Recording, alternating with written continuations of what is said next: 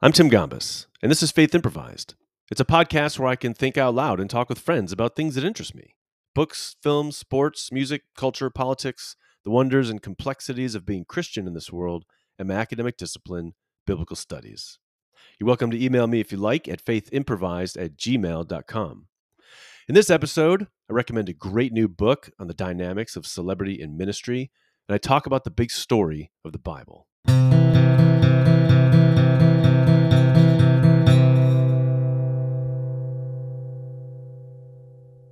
So I'm standing here in a very new place for this podcast, for this high quality podcast. I'm not in my basement, not in the kitchen. I'm in a room that I have built into my study after spending the last week and a half or so constructing bookshelves, bookcases, and organizing this place. Almost done. Just need to get an office chair. Pretty happy with how it's turned out, and it's going to be the perfect spot from which I can record this podcast. Uh, So this thing is back up and running. I know this has been a long layoff. A couple weeks ago, traveled, had so much going on in August and the first half of September, and did not have the bandwidth, as they say, to put together a podcast. Was able to travel to St. Andrews, Scotland, with my son Riley, who is settling in there and already having an absolute blast. It's fun to hear good things from them. It was fun to also visit that place after, I think I was there for several days in 2016. We all lived there for 4 years back in 2000 to 2004 when I did my PhD. And it's just the most beautiful spot in the universe. Was able to walk some of the holes of a couple of the golf courses there and get some great pictures and also just have a blast with Riley. And he spent 4 years of his early life there and only has spotty memories, mostly of the inside of our house and the preschool. But it was really cool to sort of walk through the town, go through a variety of beautiful spots, and sort of talk through what kind of memories that we had there. And now he's got a year to make memories of his own. So I'm super pleased for him. He's studying classics, doing a master's in ancient history, ancient literature, that sort of thing. So I'm jealous of that punk, but he's going to love it.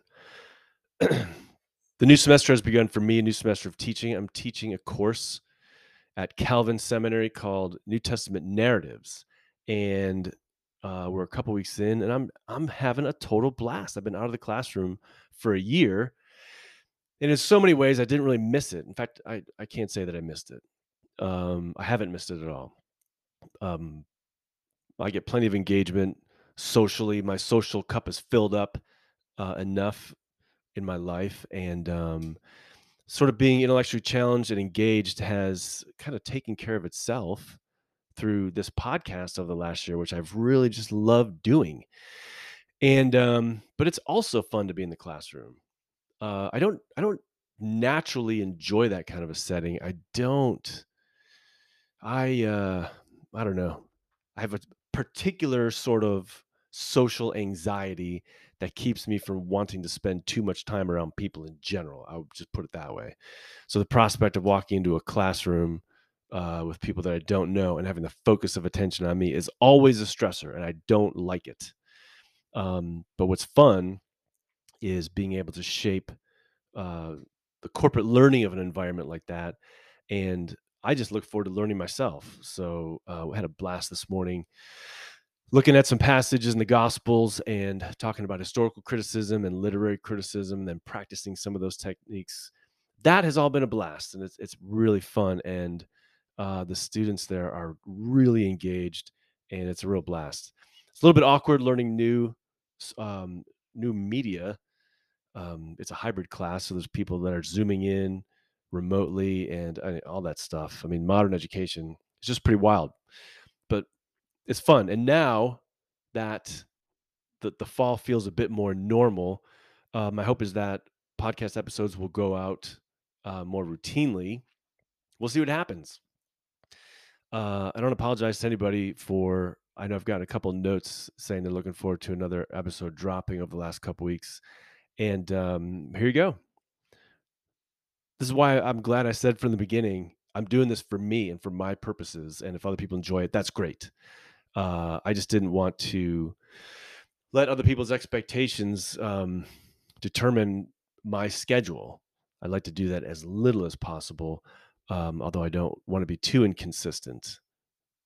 That's one of my, um it's easy for me to sort of get into bad patterns with regard to consistency, and, actually, the routine of doing this helps me to have some structure in my life, which I need. I need structures, or else I'll just go limp, completely limp.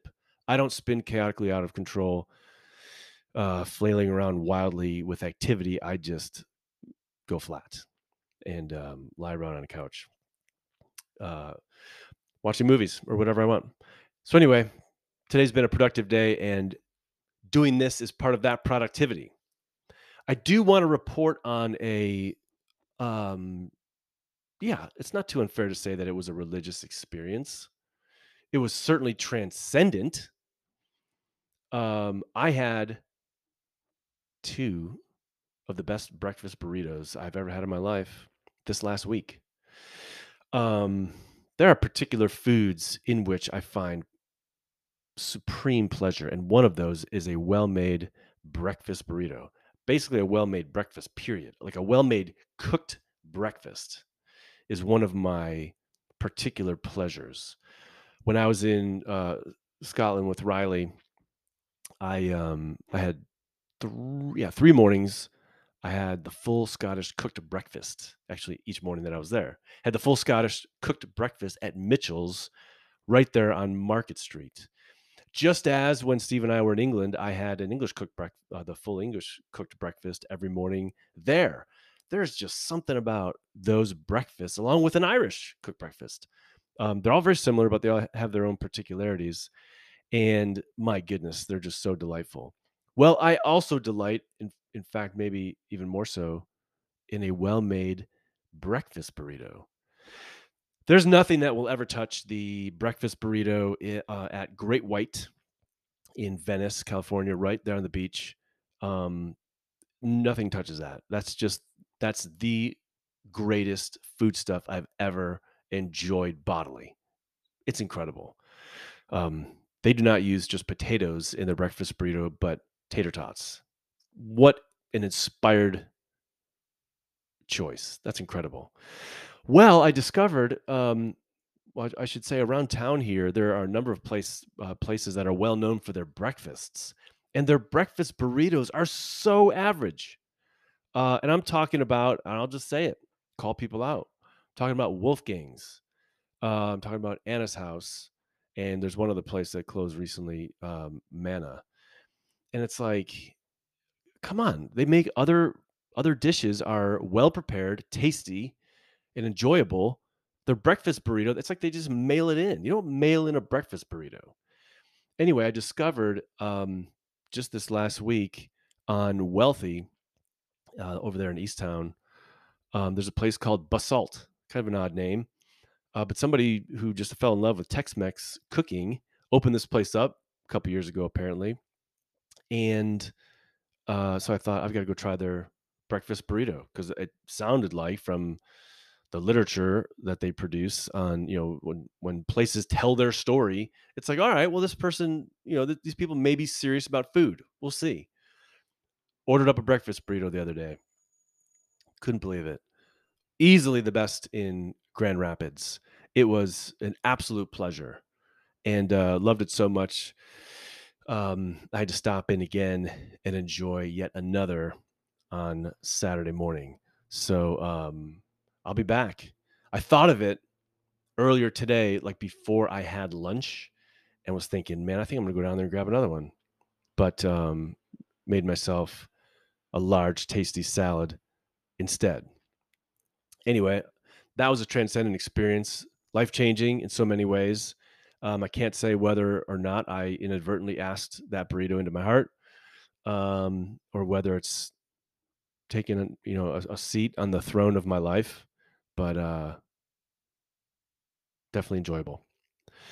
Okay, I've gotten a couple of emails over the last several weeks about things that I've said with regard to the Bible, and interpretive method and that sort of thing.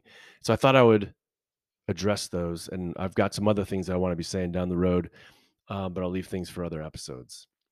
Got this. I can't remember who it was from because I just copied and pasted it into this document. Um, but it has to do with how reading the Bible changes if you have in mind that the New Testament texts, in addition to all of the Old Testament texts, that these were all written and produced with corporate audiences in mind rather than individuals. This person wrote, I'm truly captivated by the idea that the Bible was meant to be read to a corporate audience and not just to an individual. My question is, how does that change its meaning or interpretation? Do you have an example to illustrate this? Yeah, a lot of thoughts about that. And I think that's really, really critical. And I'm so glad to hear that you're captivated by that idea because I think it is truly captivating. It's something that we ought to be thinking about a lot and reminding ourselves when we're reading biblical texts. In fact, the best way to engage with biblical texts is to be part of a group and have somebody read it with knowledge of how the text moves and feels and how it should be inflected and even performed.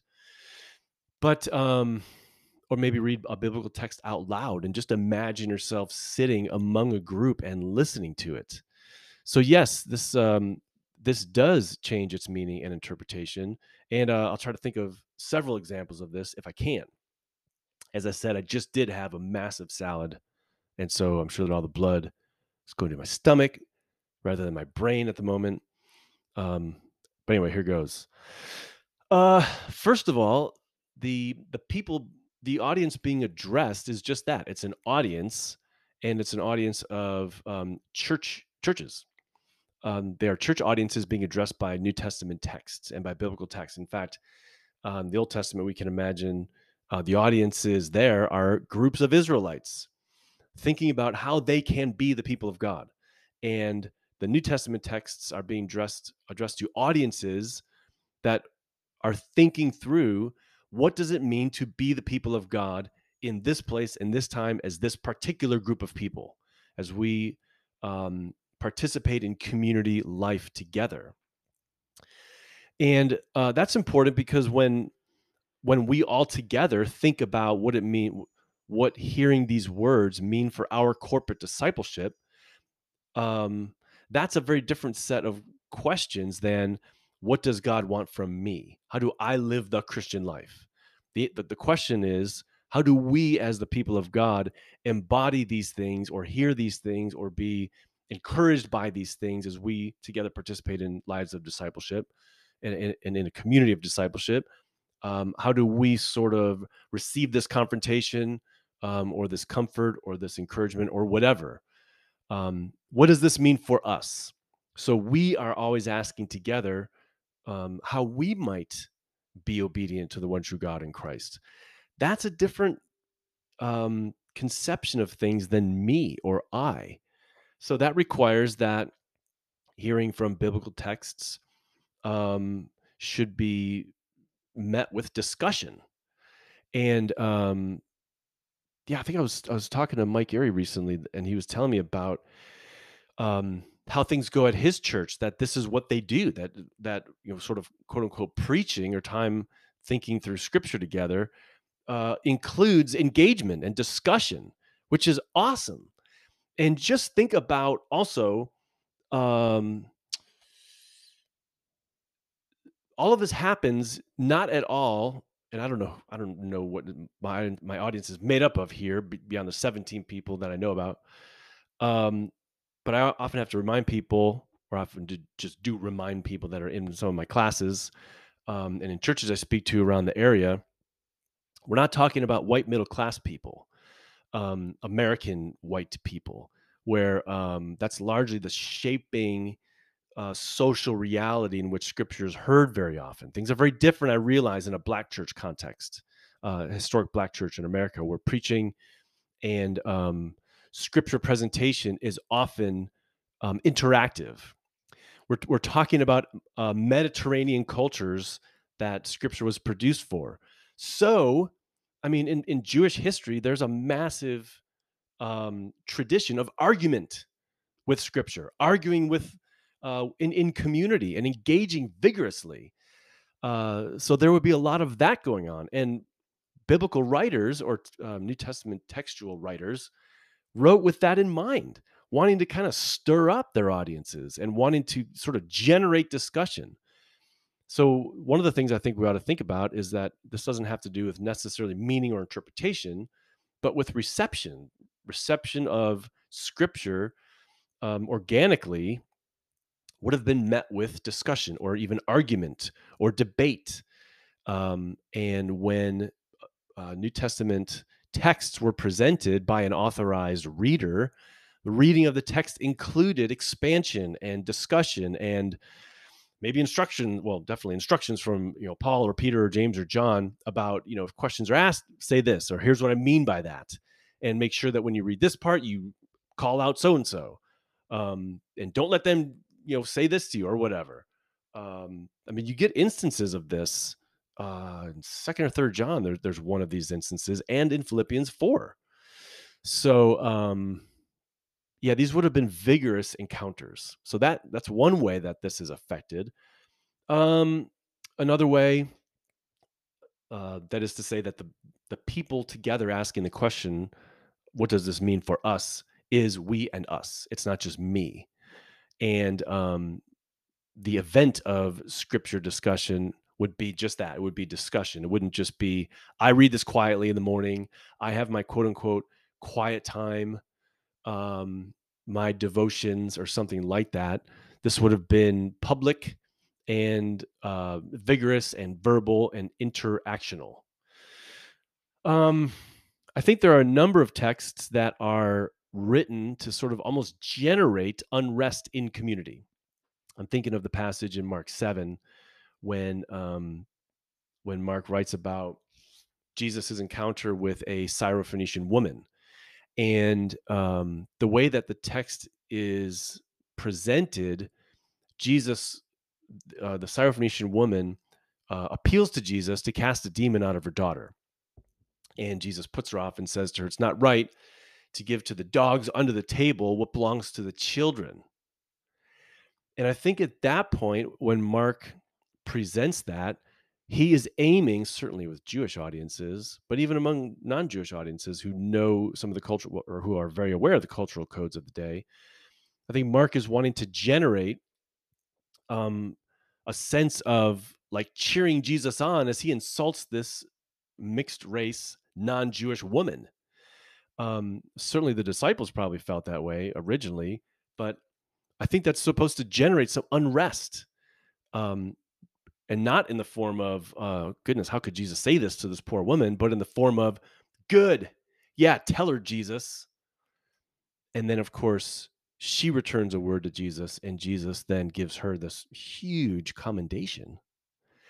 And I think that Mark knows how that is going to affect his audience, that people are going to be looking at each other like, yeah, that's right. Yeah, let her have it. Because Mark is sort of eliciting and fanning the flames of their cultural prejudice before then completely subverting their prejudice. So, boy, let's see. Also, all in New Testament letters, almost all of the yous are corporate. So these texts are just meant to be presented to groups of people. That's just the most organic way of engaging them. Those are the addressees. So, I think that I would say at a broad level, that's how this is all supposed to be presented. Um, that's just the point.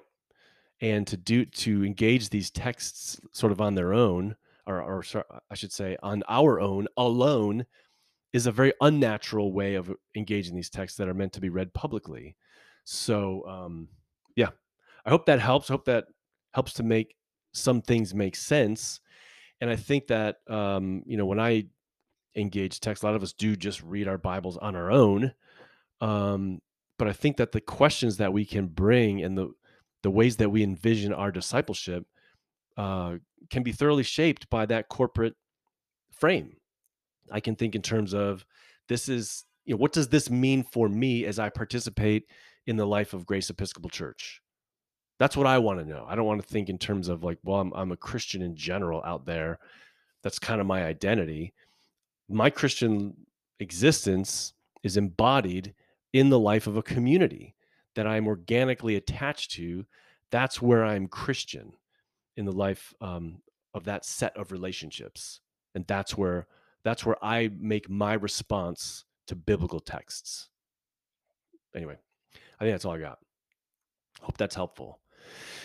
This was this is from someone named Jessica. She said, what happened to all those people in the Old Testament who were under the law or before the law was given when they died? Did they go to heaven or somewhere else?" And she writes, she and her husband were leading a discussion, and they answered that maybe that's the wrong kind of question. Went into talking about how the Jews saw the Torah as a gift. That's and pointed to the Deuteronomy passage that God says is not too difficult for them. I think that's the right response. Um, the people who were given the gift of Torah, what happened to them when they died? This is kind of an interesting um, thing to consider, but quote unquote, going somewhere after you die is kind of a far more recent phenomenon, and not one that's really addressed so much in the Old Testament. In fact, I can't think that there's a whole lot of evidence for much of that. And I'm not sure that there's a whole lot of talk about this even in the New Testament. Uh, in a modern Christian context, but this I think is just because we're so affected by Platonism and not the Bible. We think so much about quote unquote where we go when we die. That's like a big question for many of us. I think in the biblical imagination, when people die, they go into the grave, and then there's just this awaiting for the great day of resurrection, where there will be this final judgment. And Paul has a little bit more to say about this in Second Corinthians, where he talks about how um, those who die in Christ sort of go to some place of waiting to be re-embodied, because the ultimate hope in Scripture is for the new creation to come about on earth, so that people participate in the renovation of creation, the making of creation new. So there's not really this heavenly hope in the New Testament um, imagination.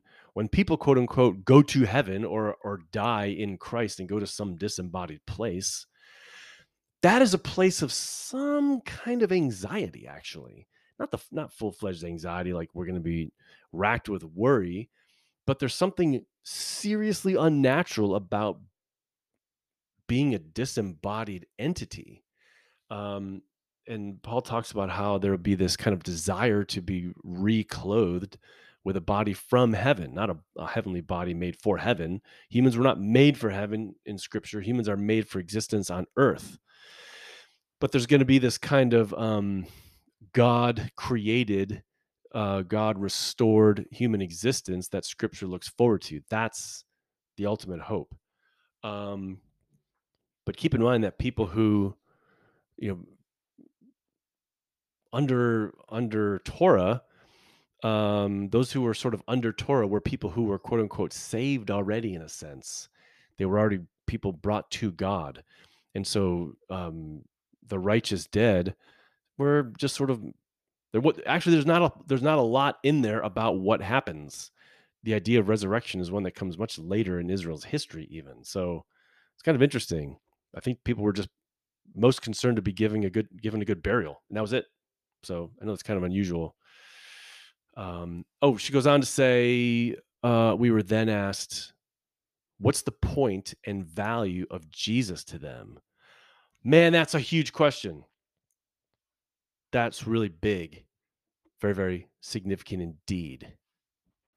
And this may be yet another sort of instance where thinking corporately really affects like theology, not necessarily meaning and interpretation of discrete texts, actually. And now that I'm even saying that, it does affect the meaning and interpretation of certain texts.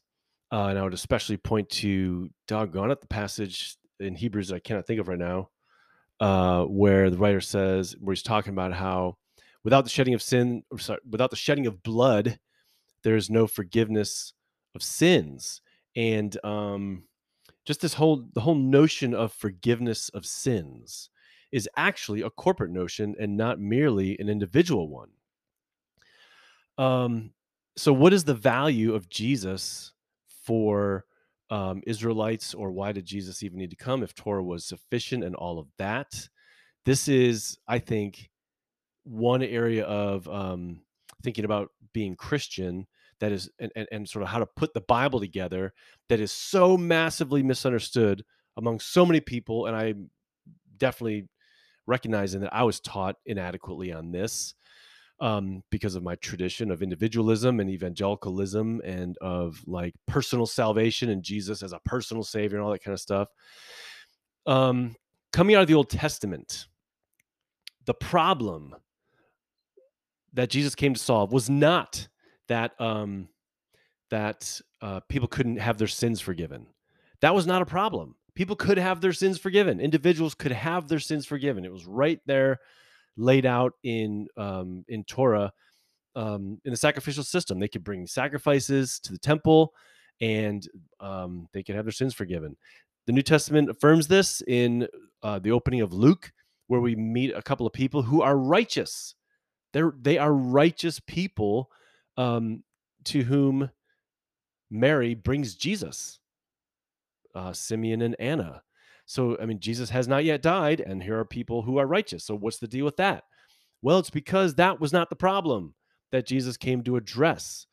The problem coming out of the Old Testament, um, was that God did not have a corporate people.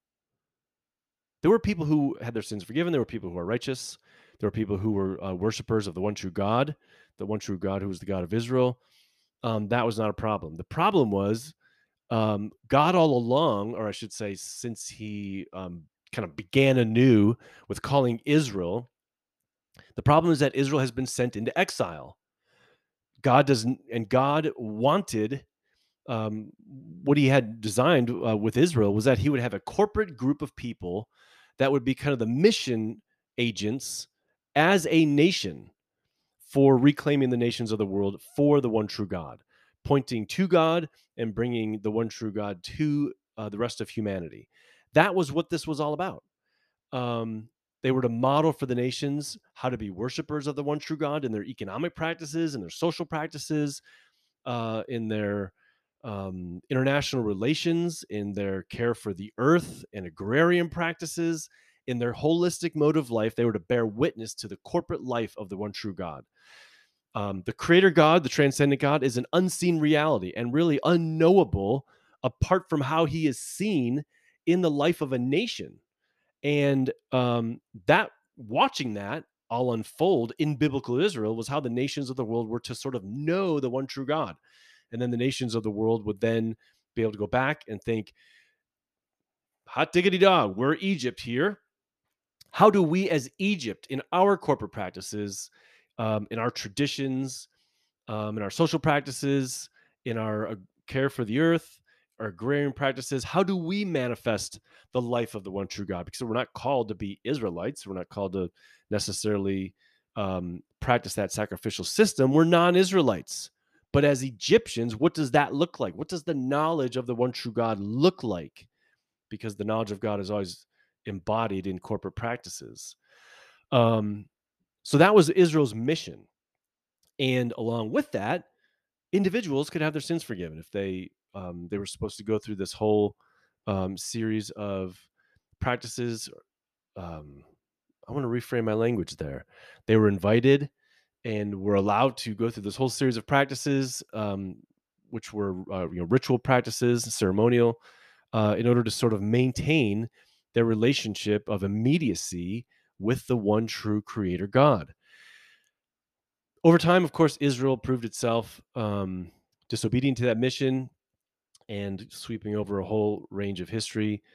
God sends Israel into exile as punishment for unfaithfulness because they would not care for the poor, the orphan, and the widow, because they did not care for the earth. They did not give the land its rest, its Sabbath rest and Jubilee rest. They wore out the earth, kind of like good capitalists. This is what Americans do.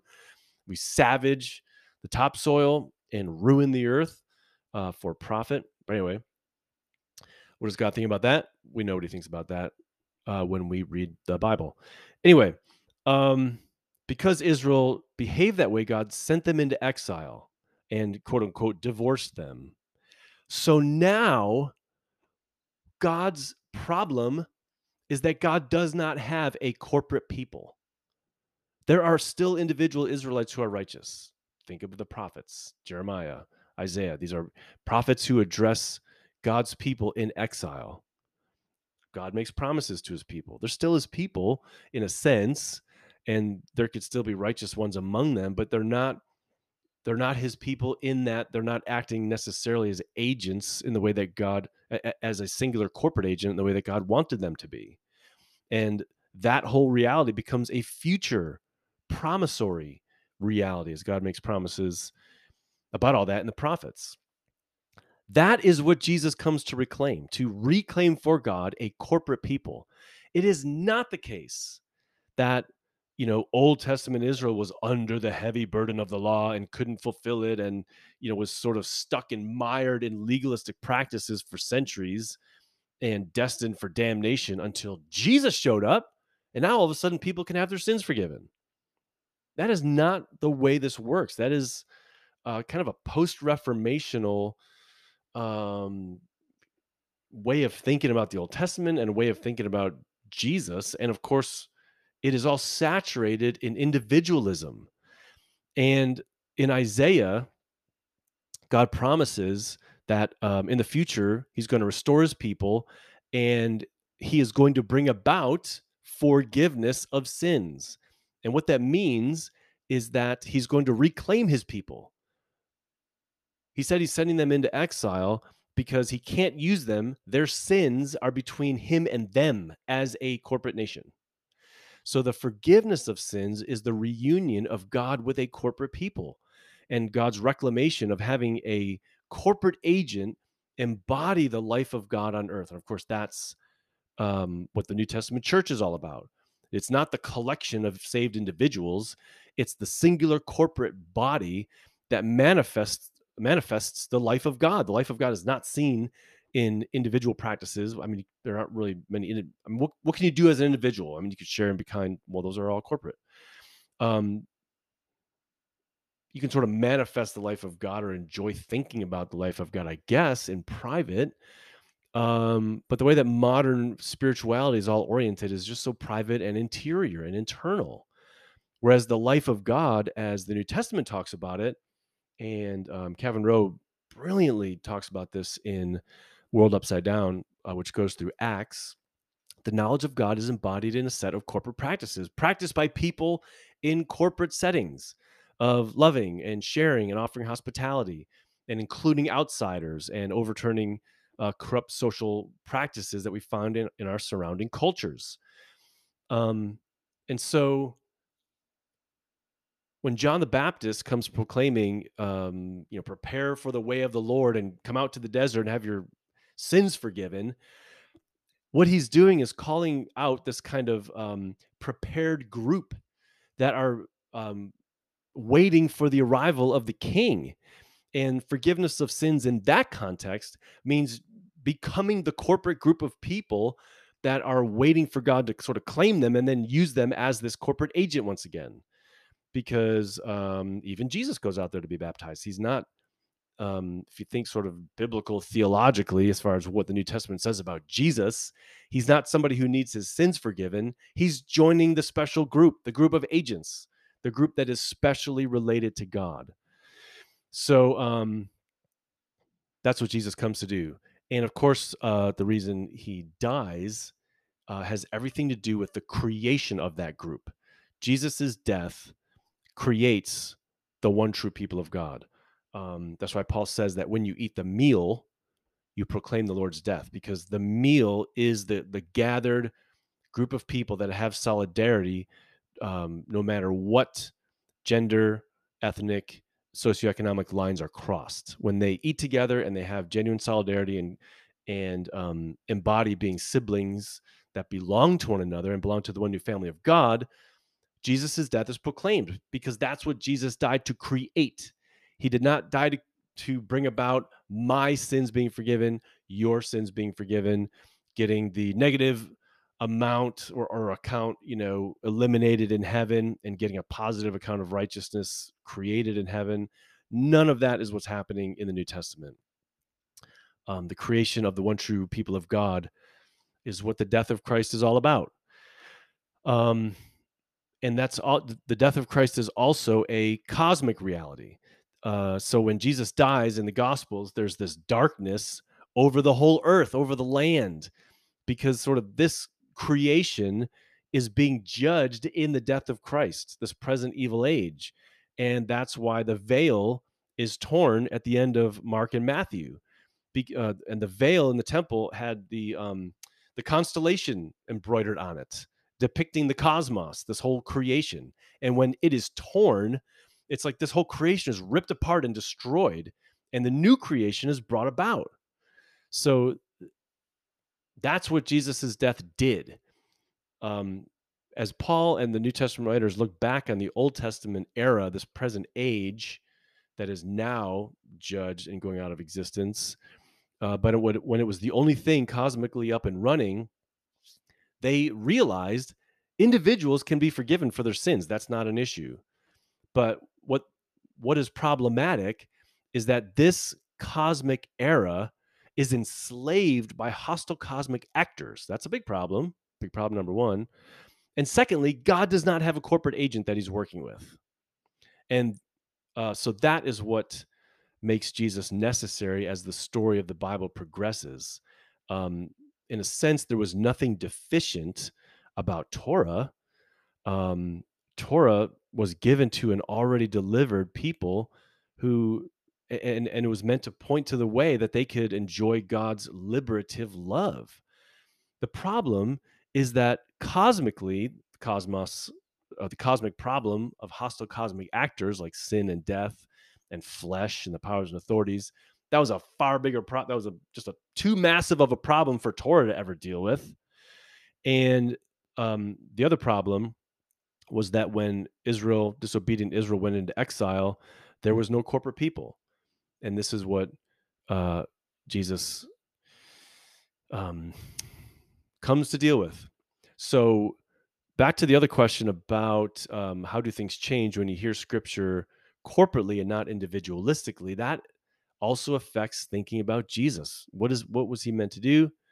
Deal with other problems rather than just simply making me righteous, securing my forgiveness of sins.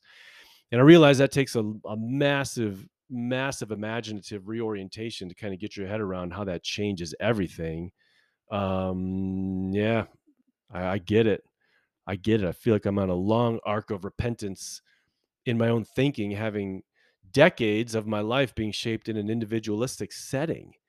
But seeing the bigger picture and kind of panning out to the whole larger story makes the bigger story a story not about me and God and me and Jesus, but about the creator God, about the cosmos, and about a whole lot more. Anyway, hope that makes sense, Jessica. Let me know if it doesn't.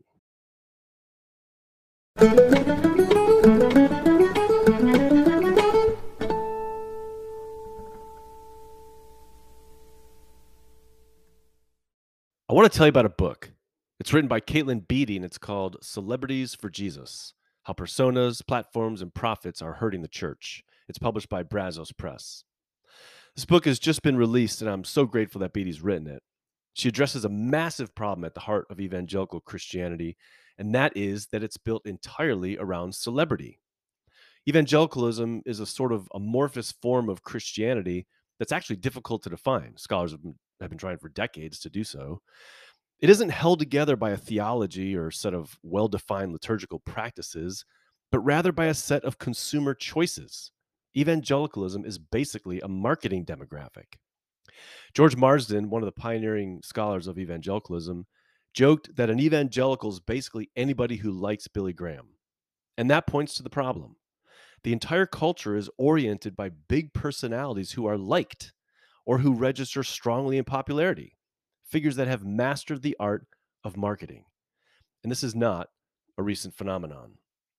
Beatty gives a historical sketch of how this dynamic was present from the beginning. Dwight Moody, for whom the historic Moody Church and Moody Bible Institute were named, made connections with businessmen and became something of an international superstar, thanks to his mastery of mass media in the late 19th century. In the early 20th century, Billy Sunday capitalized on his fame as a baseball player to become a celebrity evangelist.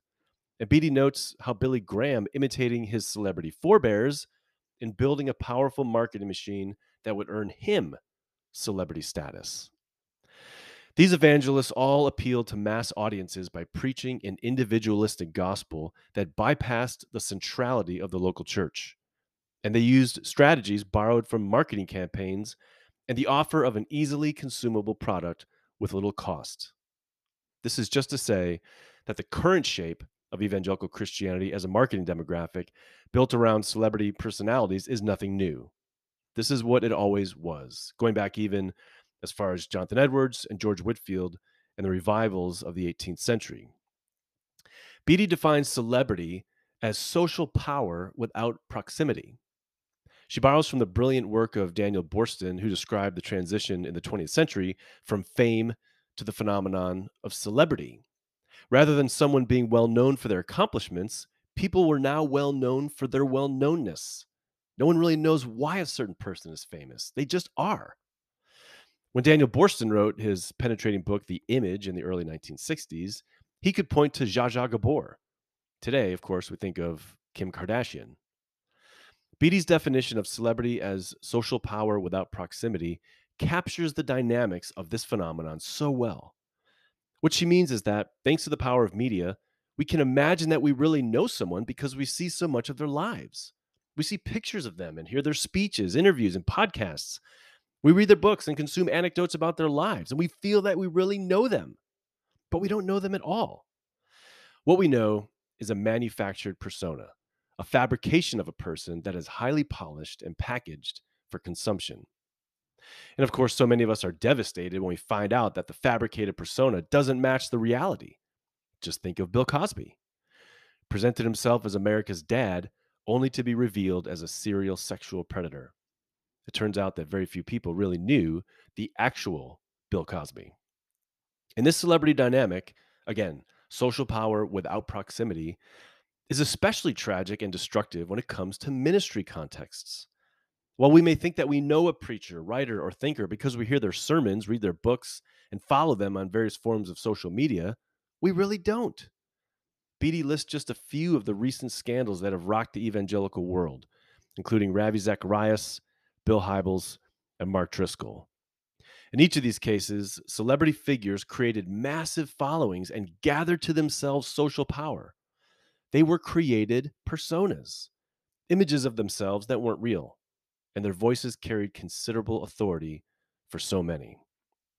But they also managed to create buffers around themselves to keep their real lives secret. They had the social power, but very little proximity. Very few people were close to them, so that they weren't really known by anyone except those they abused. And when victims spoke up, they weren't believed because the fabricated persona was so powerful. And huge organizations and many involved in them depended on supporting that fabrication. To face the truth and push behind the fabrication was too costly. The celebrity dynamic in ministry is so destructive and dangerous. People in ministry are put on pedestals and surrounded by sycophants who won't hold them accountable. This allows celebrity ministers to actually believe the hype about themselves and come to think of their fabricated personas as real. That is profound self deception. And it sets up followers of celebrity figures for a massive downfall.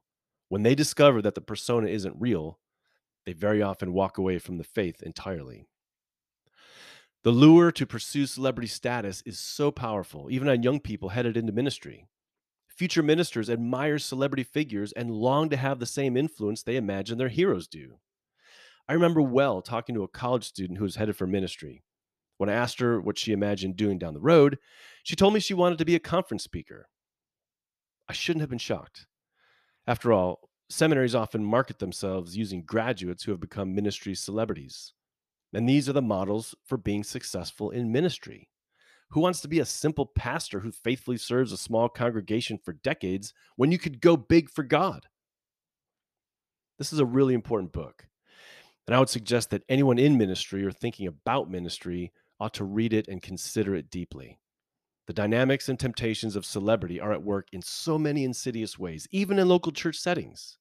The realities, or maybe the unrealities, of social media have made available to us all sorts of ways of constructing personas rather than seeing to it that we are known and loved for who we truly are. I wrote about this quite a bit in my book, Power and Weakness. This book, however, is called Celebrities for Jesus: How Personas, Platforms, and Profits Are Hurting the Church. It's written by Caitlin Beatty and published by Brazos Press. You can order it with free shipping from bakerbookhouse.com and support an independent bookstore and local business. Or you can get it from another independent bookstore.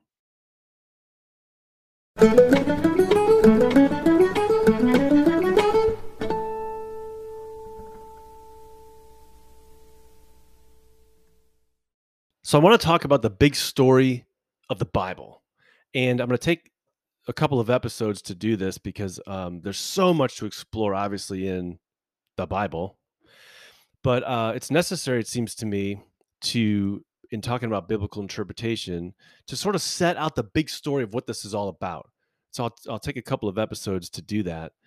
But the reason why it's necessary to talk about how this sort of whole thing holds together as a story and as a drama is because whenever you're engaging with sort of discrete biblical texts, like, say, Philippians 2 or whatever, or Romans 5, or I don't know, John 9, to just throw out random texts. Whenever you're dealing with a discrete biblical text, which is really all you can do at any one time, you should be always asking, what is this about? What's the point of this? Or what's this about? And there's this sort of constant um, relating of the discrete biblical text that I'm reading with this larger story of how it all fits together. Okay. And unfortunately, um, the larger story of how we imagine discrete texts address is kind of, as I've already mentioned, we think that these texts are talking about my relationship to God, me and Jesus. That's what these texts are all about. But that's not the case. And of course, our imaginations are shaped by generations of individualism, and our thoughts about being Christian are shaped by the music that we hear and the lyrics that attend the music that we sing in church settings. I'm being very careful to not use the word worship to talk about any of that reality, because worship in the Bible is about concrete lives that manifest the one true God, holistic lives of being disciples, of being of doing justice. That's what worship is about. It's not about singing. And it's not about singing crap that 21-year-olds in Nashville produce. Sorry, it's the afternoon, and I'm feeling cynical.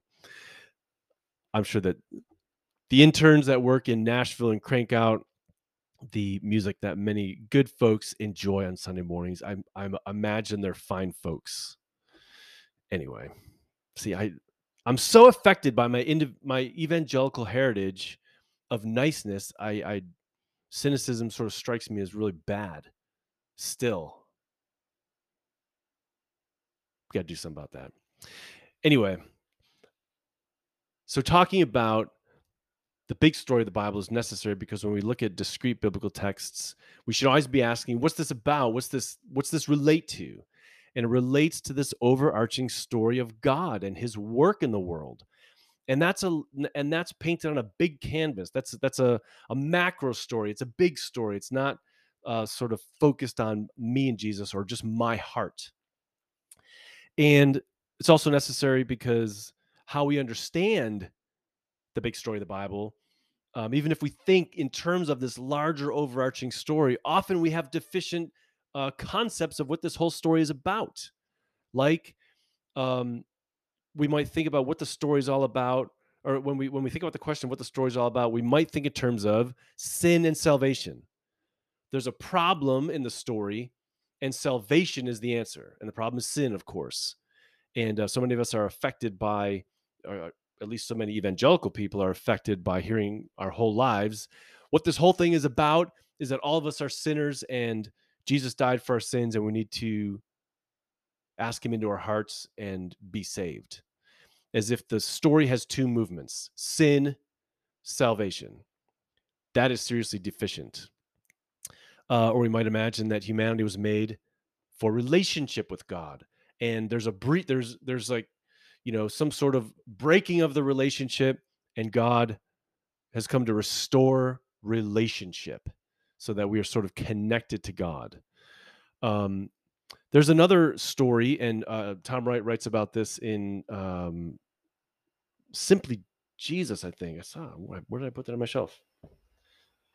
I think it's Simply Jesus. No, no. In his book, in How God Became King, he talks about how it is that one of the problems with a creedal shaped Christian theology, that is theology according to the creeds, is that they completely skip over Israel, and they skip over like the life of Jesus.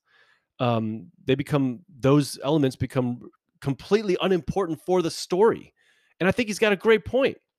Um, this has certainly changed the way that I say the creed or think about the creed in church, the Nicene Creed, and in several of the liturgies.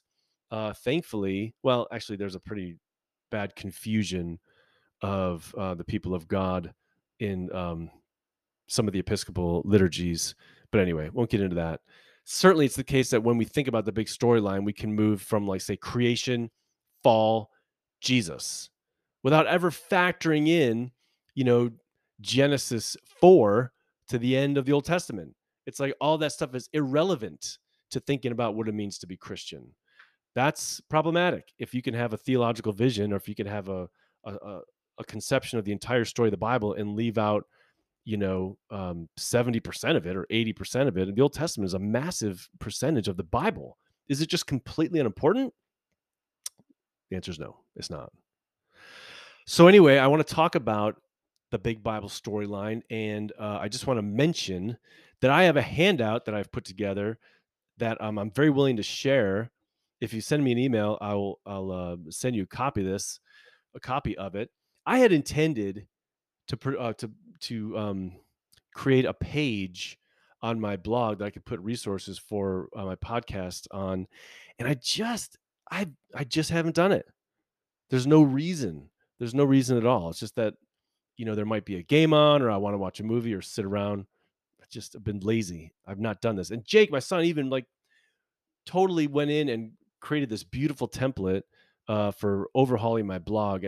This is like 11 months ago he did this. I'm sorry, Jake. I've let him down. I haven't come through. But anyway, so this is nowhere online, but I'm very happy to send you this handout so you could follow along with the next episode or two that go through this whole thing.